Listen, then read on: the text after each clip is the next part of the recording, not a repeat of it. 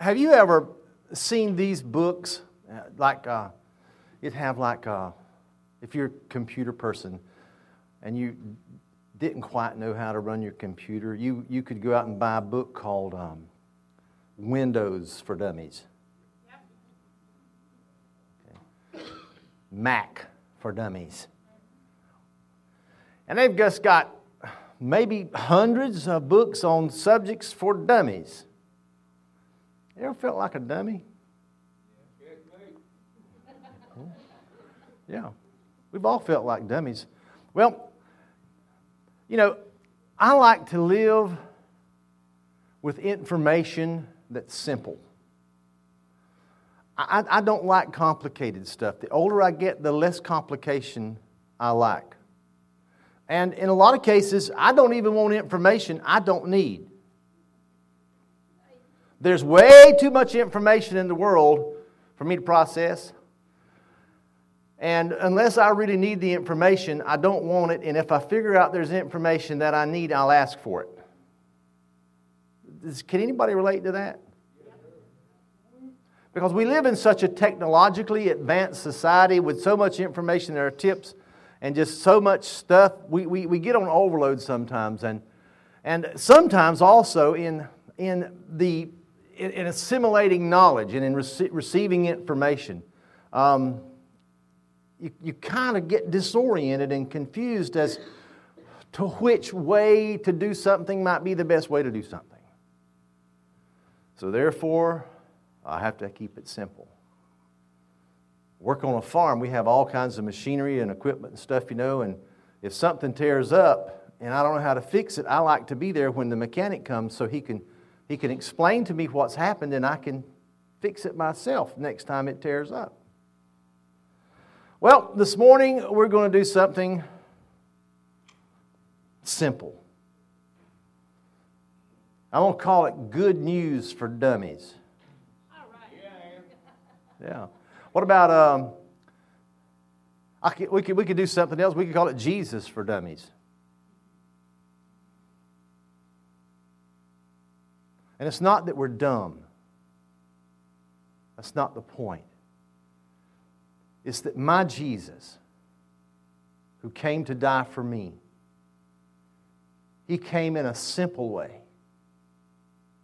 And He lived a simple life. It was tough now, but it was simple. And the things that He taught were simple.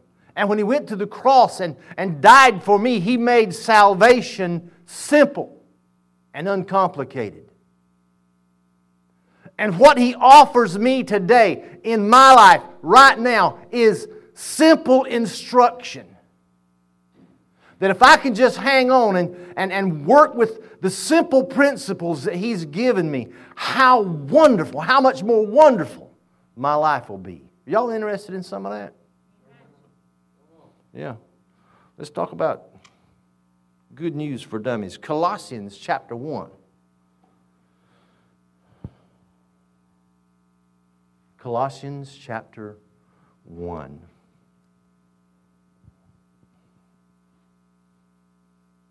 I'm going to read several verses, which is good. Lets you know I can read. This letter, now let me say something to start with. This letter was written by the Apostle Paul to a community in a place called Colossae that was in the Mediterranean region of the earth in a place called Asia Minor. Okay, and Colossae was a town that they were big in exports. They had a big wool manufacturing community, and on the trade route that they were on, that's the way they made their money and their community grew was through the buying the selling of wool and the buying of other stuff.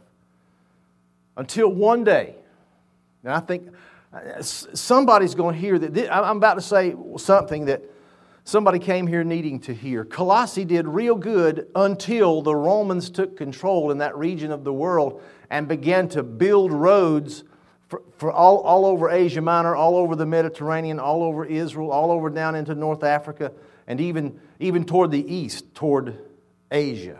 that we know Asia to be. And they built these roads for rapid military transport to make it easier to get an army from one place to another as quickly as possible. And so, by virtue of the road system, new trade routes developed. And Colossae was built on an old trade route. And the new trade route the Romans built was about 15 miles north in Laodicea. And so Paul, when he's writing this, is writing to a community that mainly felt like they had been overlooked and bypassed by the trade business now, because things weren't as good as they used to be. They were living in an economically depressed environment. The glory days were gone. Sound familiar?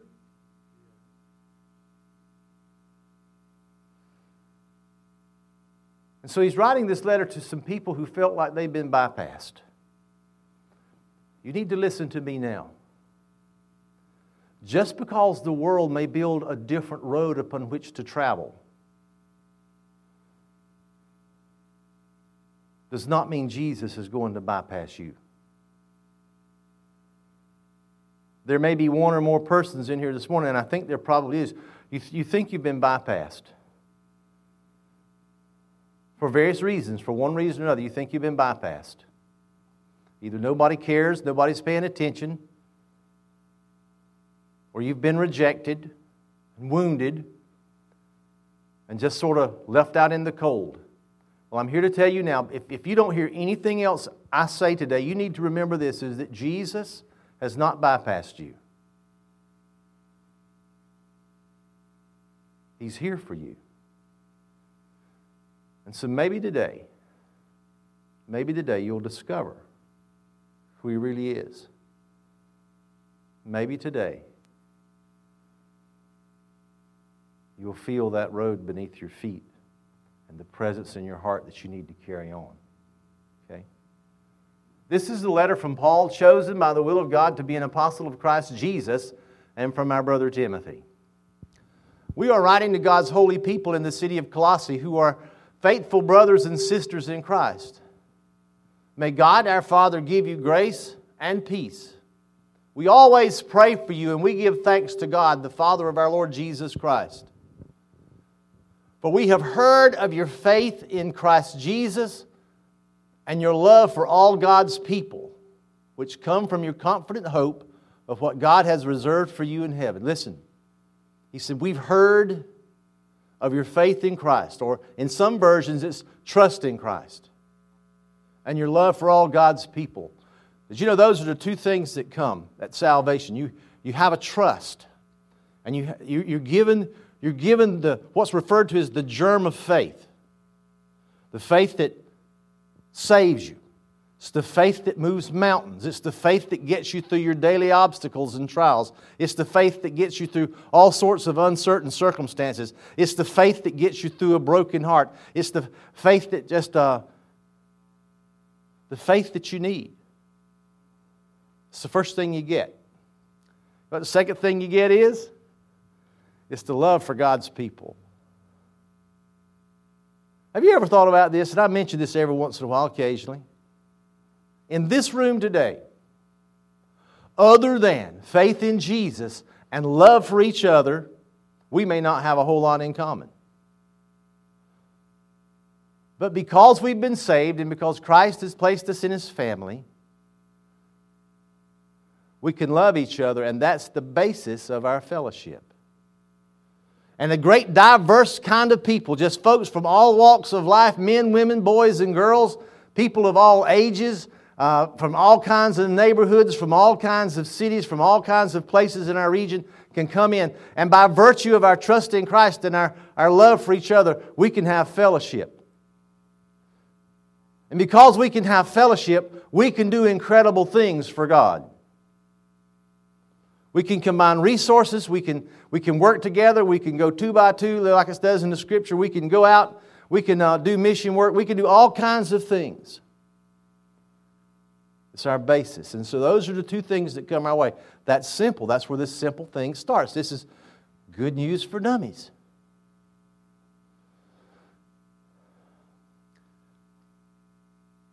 And we have that confident hope of what God has reserved for you in heaven. Boy, I tell you what, the things that gets people excited right after they're saved, one of them is that they have a hope of heaven. They know they're going to heaven. Woo, that feels good. That God has got something reserved up for us in heaven. Now, I want to just say something here. I'm not going to go very far into this, but you need to be prepared. When you get to heaven, you need to be prepared for something a little bit more unusual than what your experience here on earth has been. Because it's not going to be like this. It's not even remotely going to resemble anything we've had down here. We're actually going to, when Jesus comes and takes us home, we're actually going to step into, and I like to say this, we're going to step into the worship scenes in Revelation 4 and 5. Where there are these cherubims and seraphim flying around the throne saying, "Holy, holy, holy." Where the 24 elders and the 4 beasts are. And the sea of glass. And eternity just stretches on forever. And all the hosts of heaven. And this great scene of worship. It's going to be completely and totally different than it is down here. Because the activity is going to be oriented not on us.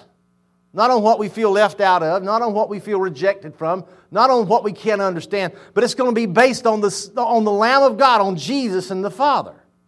And there'll be worship, and there'll be happiness, and there'll be joy, and there'll be peace, and there'll be just so many things I can't describe for you. But it's not going to be like your existence today.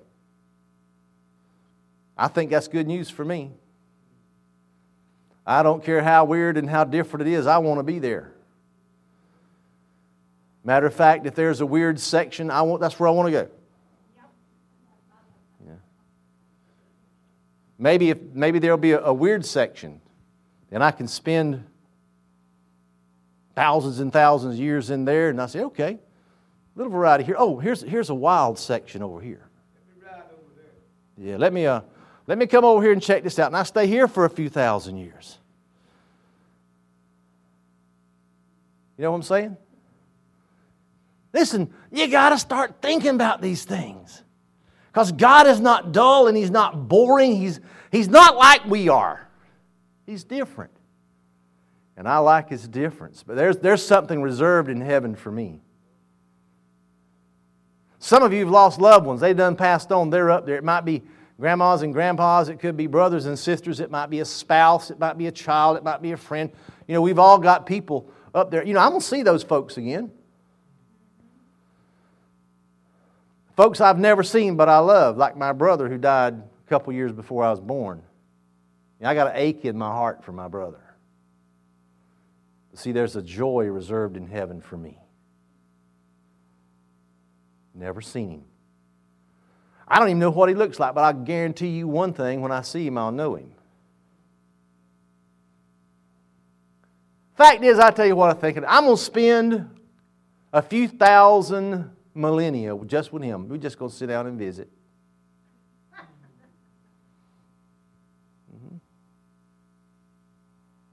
Now, I could get sidetracked right now. I could go right on off. But you see what I'm saying? When we read the Scripture and we begin to see what God has placed in there in terms of good news for us, we kind of need to stop and explore just a minute. Because God likes that. Because there's things that He's got laid up for us that we can't even imagine. You have had this expectation ever since you first heard the truth of the good news. In other words, it's released in you, this expectation and love for heaven and the joy that awaits you. It's released in there. But we got stuff to do here, okay? So we don't need to get too tied up and concentrate and spend too much time on what heaven might be for us, because we got to do stuff here and now. Okay?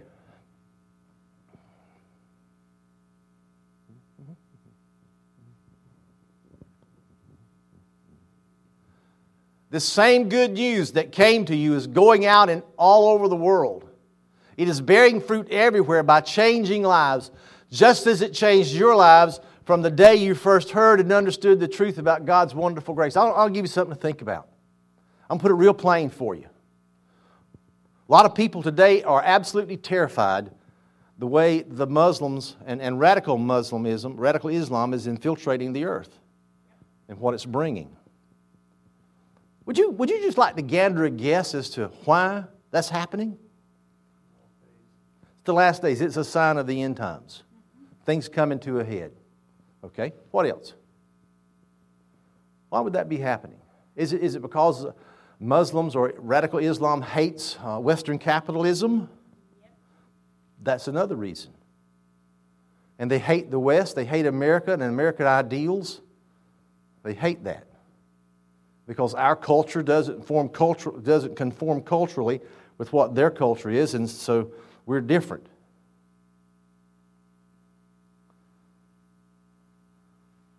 I'll give you something else to think about. I'll tell you one reason it's not. It is not because, listen to this, and this may be hard to swallow. It is not because Jesus is weak. And it's not because God is failing. And it's not because it has escaped His control. How to put this?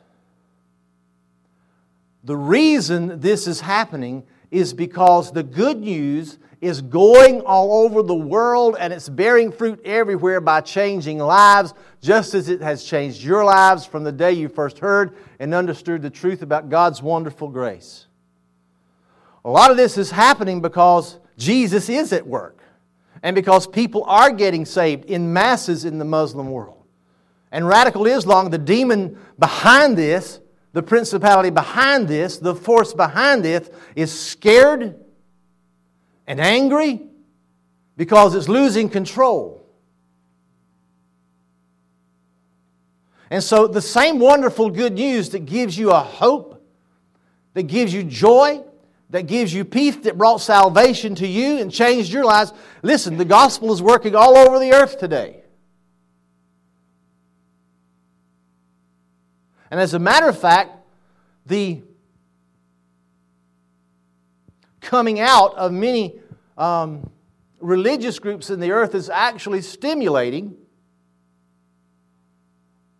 Christian growth. Or growth in numbers of Christians. For example, did y'all read David McDonald's post yesterday about what's going on in Norway? Last 4 or 5... Norway has been sort of a quiet little Slavic country, Scandinavian country. They have dropped, the Christian voice has dropped down to 5% or less in the country. They've just been sort of they weren't religious and they didn't believe a lot. They just kind of went on with life. Until a few years ago, other faith groups began to move into Norway. And in a way, I think it kind of began to scare them because it was affecting their culture and changing things. And so it sort of awakened, as the story goes, it sort of awakened their desire to explore spirituality. And guess what's happened? The Bible is now the largest selling book in Norway. People are so far away from the good news. It's not been taught in so long. It's not been spoken about so long. Jesus hasn't really been revealed in their hearts in so long that they forgot about it. And now the simple Bible stories is just pulling them. As a matter of fact, there's a play going on over there right now, and they put it on film, and they're sending it to lots of the cities and in the theaters. It's called the Bible. Isn't that cool? And it's being done in simple ways. Jesus, I'm telling you now, Jesus is working. Not only here, but He's working in the earth. And He's working in all the corners of the earth that's sort of out of the way and people don't pay attention to anymore. I'm telling y'all, this thing Jesus is doing in the earth is incredible. The enemy wants you to think there's nothing to it. But that's a lie. Okay? Next. The truth about God's wonderful grace. You learned about the good news from Epaphras, our beloved co-worker. He is Christ's faithful service, and he's helping us on your behalf. He has told us about the love for others that the Holy Spirit's given you. This unnatural love that we have. It's unnatural. This supernatural love He's given us. The capacity not only to love each other, but to love our enemies and people who would despitefully use us. That's supernatural. If you've ever forgiven anybody, that don't come from natural. That comes from supernatural. Okay? So we've not stopped praying for you since we first heard about you. We ask God to give you complete knowledge of His will and to give you spiritual wisdom and understanding. See, that's not natural either. That's part of this good news. The fact that you can ask God for knowledge of His will and for Him to give you spiritual wisdom and understanding, and it'll happen. Then the way you live will always honor and please the Lord, and your lives will produce every kind of good fruit. All the while, you will grow as you learn to know God better and better. This is about it. It's about growing. We also pray that you will be strengthened with all His glorious power, so you will have all the endurance and patience you need. You ever needed endurance and patience? Let me ask you this. Have you got a surplus of patience yet? Come on now, tell me. Just be truthful. Have you got a surplus? Have you got enough to get you through today and probably maybe halfway through next week? Have you got that much patience? I would venture to say probably not. If you think you do, then probably before the night's over, you're going to really need some. Because somebody will challenge it, won't they?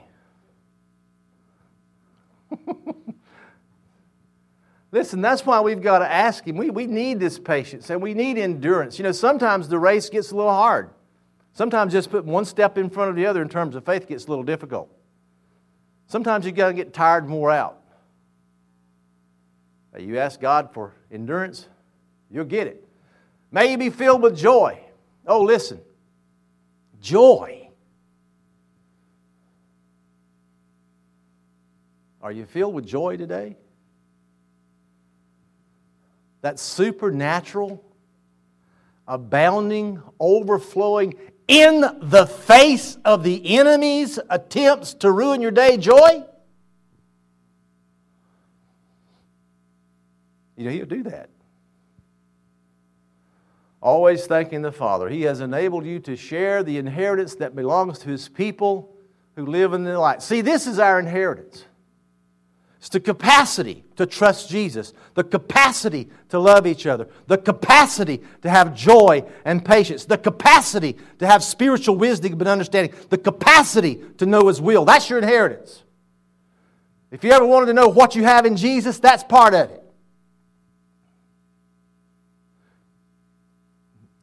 Not something you have to work up, but something that is yours. Why? Because you belong to Him. It's your birthright.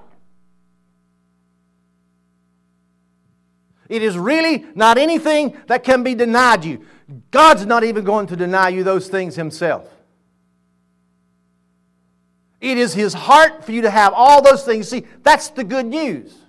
That's the simple good news of things. The problem is the enemy has twisted and distorted our capacity to understand what our inheritance and what our birthright is. He has lied to us and he's told us God is distant. Jesus doesn't care about us anymore. Everything you do is futile. You're not good for this. You're too dumb for that. You don't have the resources to do the other. You can't do this. He keeps telling you, you can't, you can't, you can't. And the problem is we buy into his lie so many times that we forget who we are.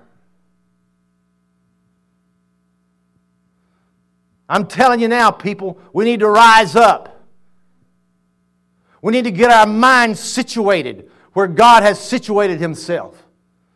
The Scripture says we need to take every thought captive. When the enemy whispers in your ear, you can't or you are not what God says you are or what you can do. When He says no, you need to remember God has done said yes. You don't have to ask for that twice. Well then, Pastor, how do we do that? You simply are. You clear your head, you get your mind lined up with what God says you can do and who you are, and guess what will happen? The Scripture says, resist the enemy and he'll flee from you. You have to take his pack of lies and go somewhere else. So see, everything is about, number one, who He is, but who He says you are. You're not dumb, you're not stupid, you're not cursed, you're not sick, you're not any of that. Because God has not anywhere said you're those things. What He has said, He says, you are loved, you are blessed, you are mine, I will never leave you, I will never forsake you, my blood has cleansed you from all sin, all debts are canceled, you're mine, and when all this is wrapped up and done up, you're going to be with me forever. That's what He said. You realize what would happen if the entire body of Christ could capture and understand and get a grip on who they are. Can we possibly conceive what would happen in our homes and in our schools and in our community, in our businesses, in our neighborhoods? Can you even conceive what could happen at the jails and the hospitals? They'd empty out. See, I'm just dumb enough to believe that's possible.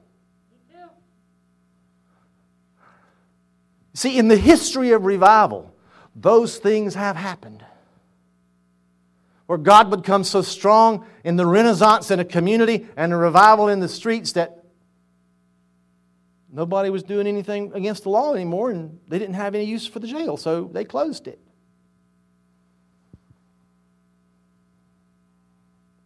Documented. Isn't that cool? That is so cool. Yeah, we better go on.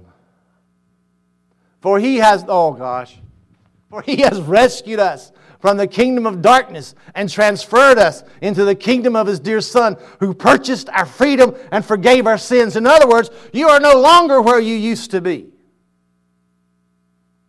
You might be wearing the same clothes, you might live in the same house, you may be driving the same vehicle, you may have the same employer, you might be in the same grade at school. But I'll tell you one thing, where you were surrounded and cloaked in a kingdom of darkness and pain and discomfort and no hope. And what He's done is He's come in there and like snatching something out of the fire that was not supposed to be burned and destroyed. He's reached in there, He's pulled you out, and He's made you new, and He's put you in a new place. It's called the kingdom. The unfortunate thing is some people believe that they've been rescued from hell and transferred into the church. I'm sorry, let's just be real here.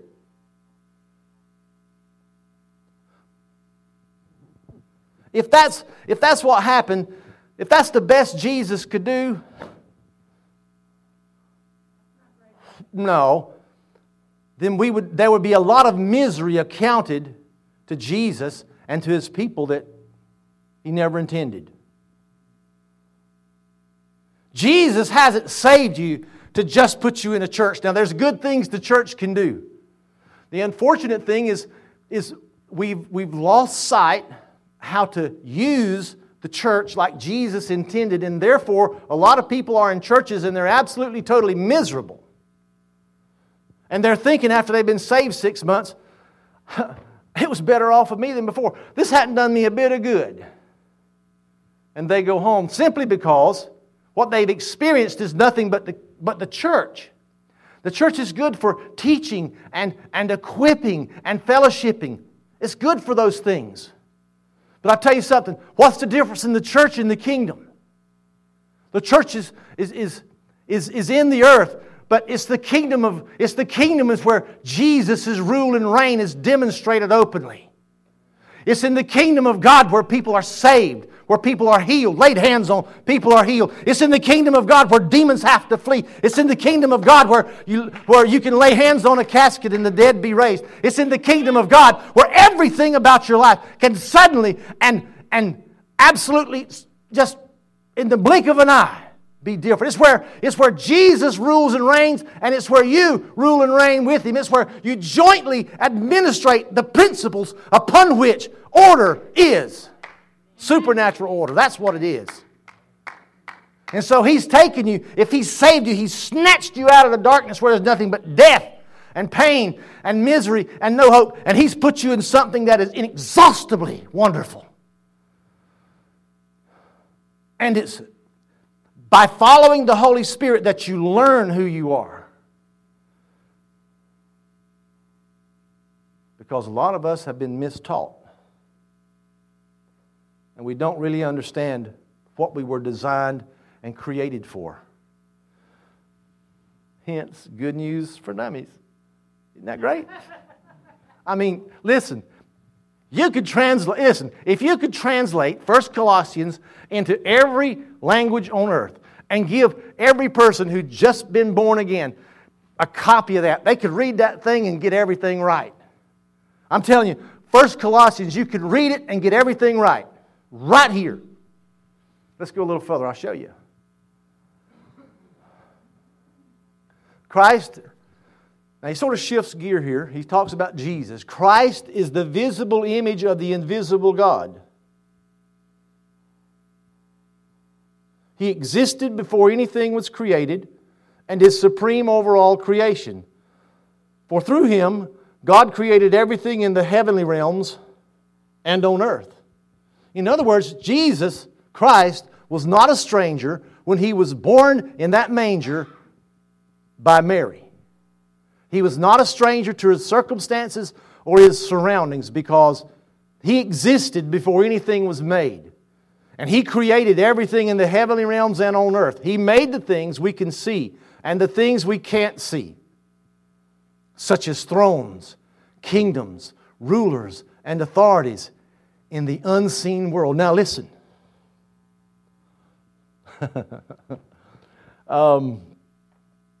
We have been called lots of things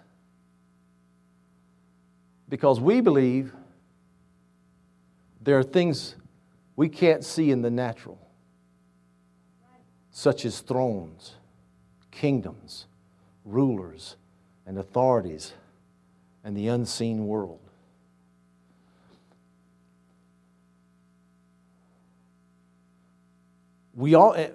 Because we believe that God gives us glimpses of those things. And when He's doing stuff in the unseen realm, He allows us to see those things. Kind of weird, isn't it? See what God is doing? Oh, no, it's not, because Jesus did. He knew what God was doing. He knew what God was up to because He participated with God in what He was doing. Now, if you're a person who participates with God in what He's doing, then guess what? You're seeing into an unseen world. If God gives you a vision or a dream, then He's allowing you to see into an unseen world. It would just make sense that if He's in us, He's in heaven. Now here's the cool thing about Jesus. He's in heaven seated by the right hand of God the Father. We know that because it's in the Word that way. But we also know He is resident in us. Now if He's there and He's here at the same time, what that means is there's a link between heaven and earth where I am. That means that there is a window opened up in the spirit realm into my heart so that information from heaven can flow from there to here. Now you may be thinking, boy, here's a weird nut. I'm not so weird. You want me to tell you why? Because when you pray and you believe you get an answer from God from your prayers, what is that? Jumper cable. Jumper cables. Yes, spiritual jumper cables. And what that is a conduit. It's a gate. It's a passageway from this other world that we can't see into the world in which we live. It's Jesus manifesting heaven's heart in our earth, where we are.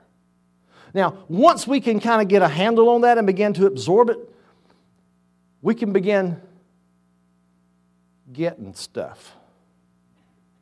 Okay?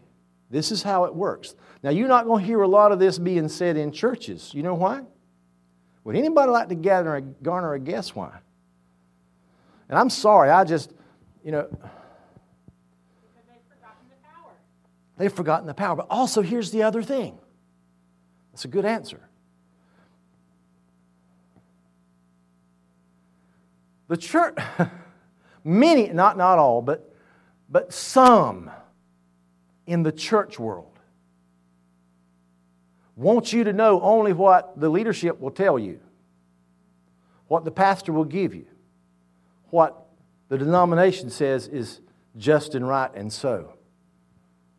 And so if you really start getting a handle on who Jesus is, and you really begin operating as a co-heir with Him, and as a co-administrator with Him in things pertaining to the kingdom and evangelism and all this other stuff, if you really begin that, then it's going to threaten some folks. It's the way it is. I'm sorry. God doesn't work that way. God has a different set of rules that govern everything out there, even the stuff that we can't see, because everything was created through Him and for Him. In other words, it's all His. Everything. Next. He existed before anything else, and He holds all creation together. Did you know this world, this galaxy, this universe, everything that there is, all the suns, all the moons, all the stars, the earth upon which we stand, this building that we're in, if it were not for Jesus holding this thing together, it would just fly all apart. But Jesus is not going to let that happen, because He has invested in the earth.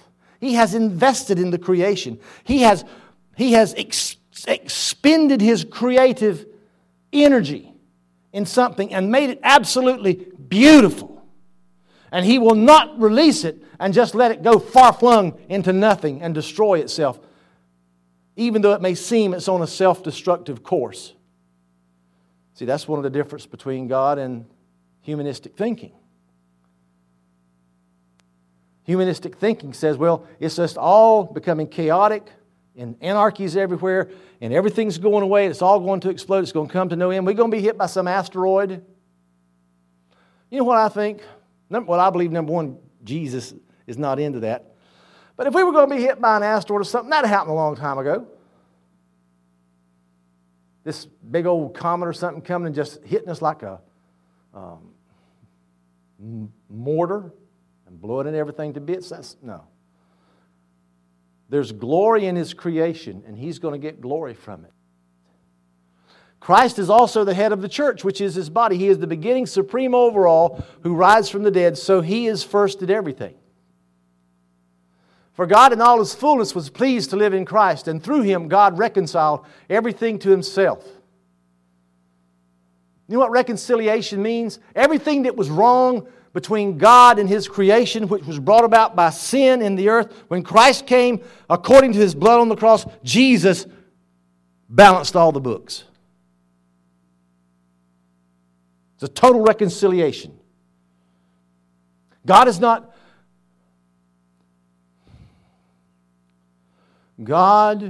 not angry with the world, and He's not angry with you. That's a novel concept to some people, isn't it? Why would God be angry with the people Jesus came to die for? Why would God be angry when the Scripture says He is love?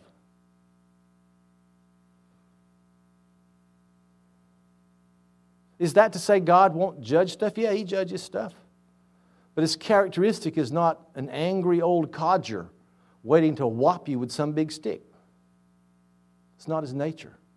His nature is to love you and to nurture what He has created. So He reconciled, He balanced everything out so that grace could exist, so that we could have access to Him. He made peace with everything in heaven and on earth by means of Christ's blood on the cross. Christ's blood brought peace between everything there is. This includes you who were once far away from God. You were His enemies, separated from Him by your evil thoughts and actions. Yet now He has reconciled you to Himself through the death of Christ in His physical body. As a result, He has brought you into His own presence, and you are holy and blameless as you stand before Him without a single fault. Leave this there. We might get confused in everything, yet now He has reconciled you to Himself through the death of Christ in His physical body. As a result, He's brought you into His own presence, and you are holy and blameless as you stand before Him. We might get confused about a lot of stuff, but you listen to me. Blameless as you stand before Him without a single fault.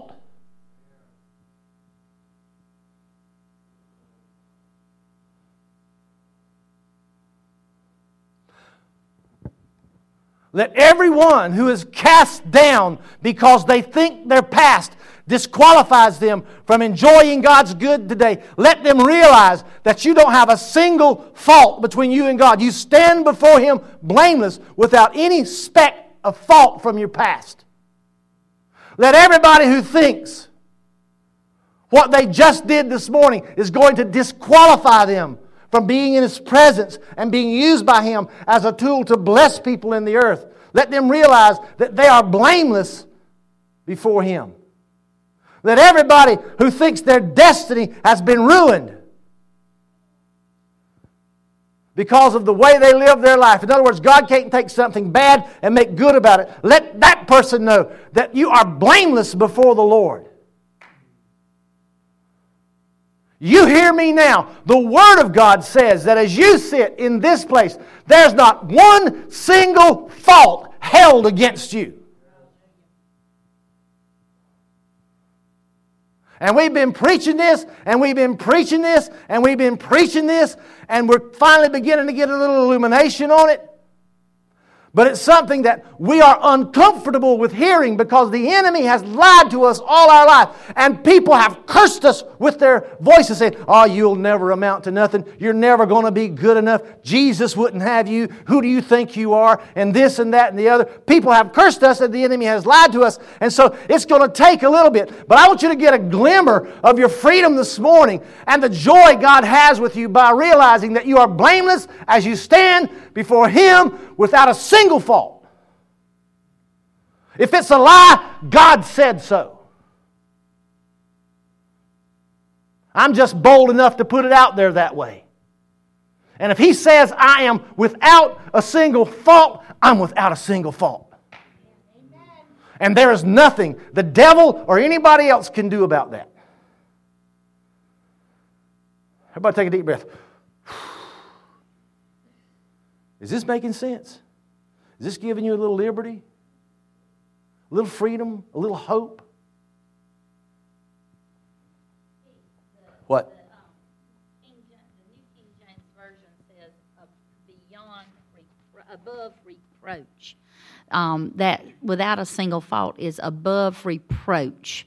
It's not just faultless. It's they cannot say anything bad about you. Okay, now, if God says nobody can say anything bad about you, and He's jealous over you with the godly jealousy, and He's loved you with an everlasting love, I wonder what it's going to be like when people who try to hold something against you, when they have to answer to Him. That means you also have to stop holding things against yourself. There you go. And I think a lot of times that's our problem. We hold things against ourselves because we believe the lie. See, Jesus has reconciled everything to God. That's how glorious this chapter is. And we stand before Him without a single fault. Okay? But you must continue to believe this truth and stand firmly in it. Don't drift away from the assurance you received when you heard the good news.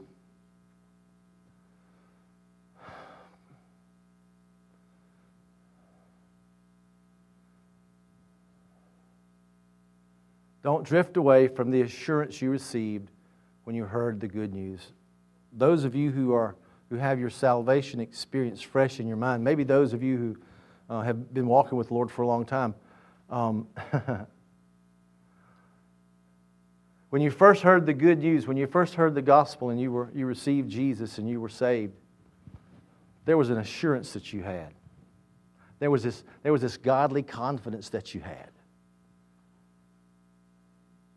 There was this joy that you had. It's called assurance of your salvation. And it was wonderful.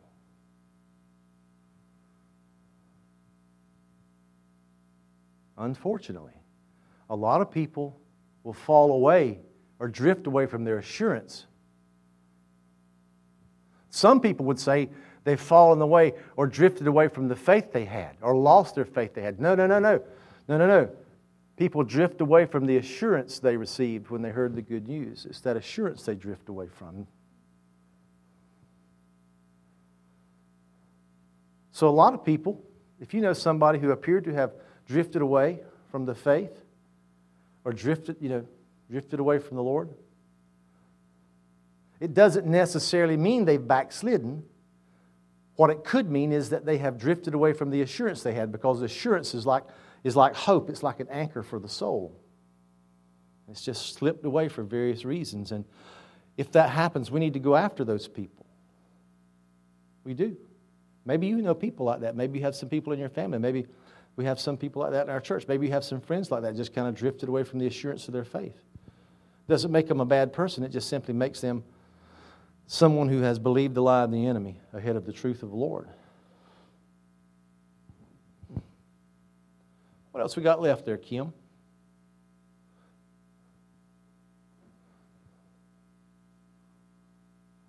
I'm glad when I suffer for you in my body, for I'm participating in the sufferings of Christ that continue for His body, the church.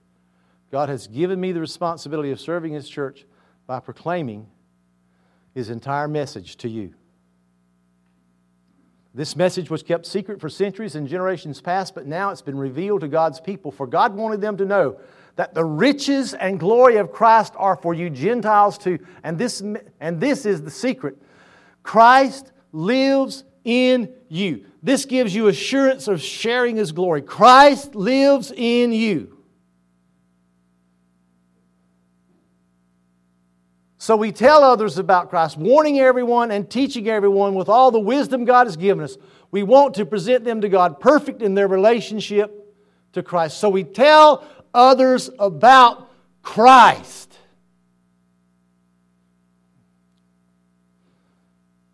That is the primary sentence on our job description or our mission statement concerning other people. We tell others about Christ, warning everyone and teaching everyone with all the wisdom God's given us. We want to present them perfect to God in their relationship with Christ. Or in other words, good news for dummies. He's so good. He's so simple. He's uncomplicated. After salvation and the baptism with the Spirit,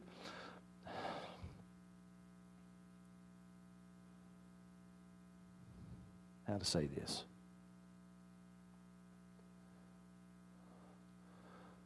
After baptism,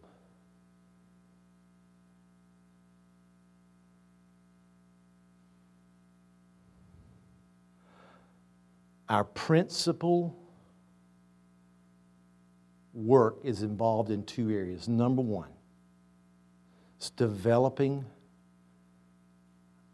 a working knowledge about who we are in Jesus and what we have access to. That's number one. Second thing is sharing Jesus with other people.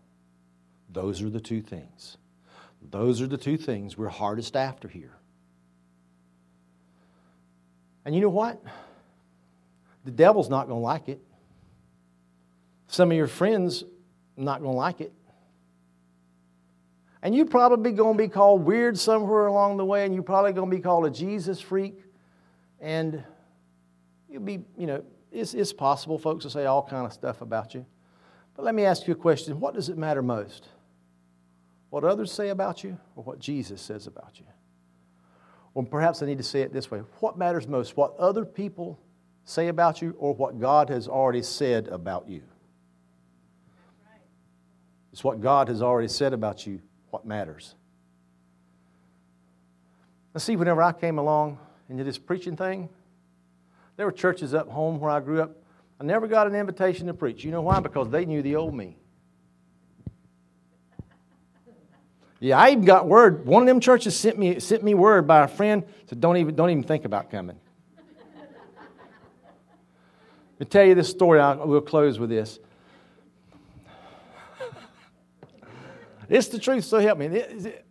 I was preaching at what they bill or what they advertise as the largest primitive Baptist church in the world, which ain't that big.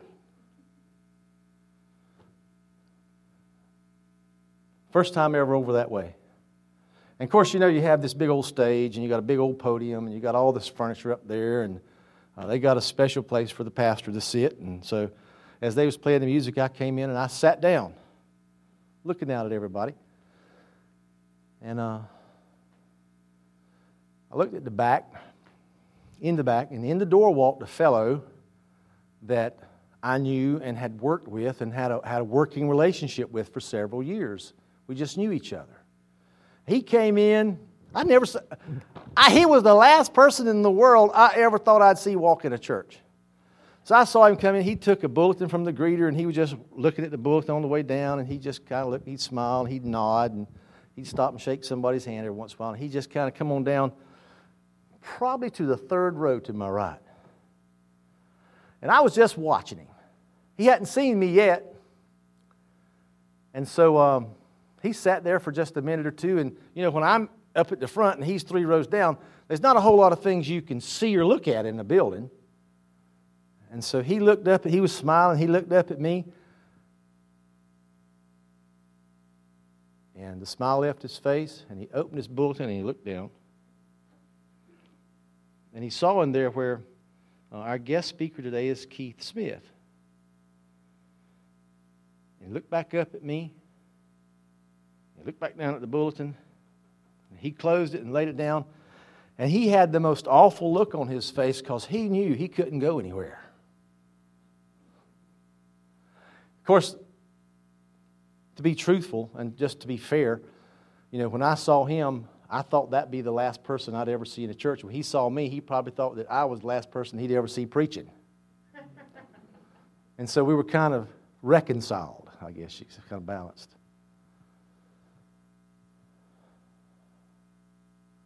But we made it through it. I haven't seen him since. And so I trust God for the benefit of our time together there. And I trust God for the benefit of our time this morning. And what I want to do is this.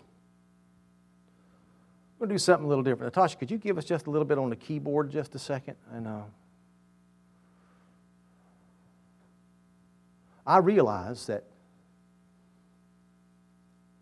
while this message of good news is simple, you may have heard something today that you've never heard before, or you may have heard something that you've heard before, but today it's just the first time it's sunk in.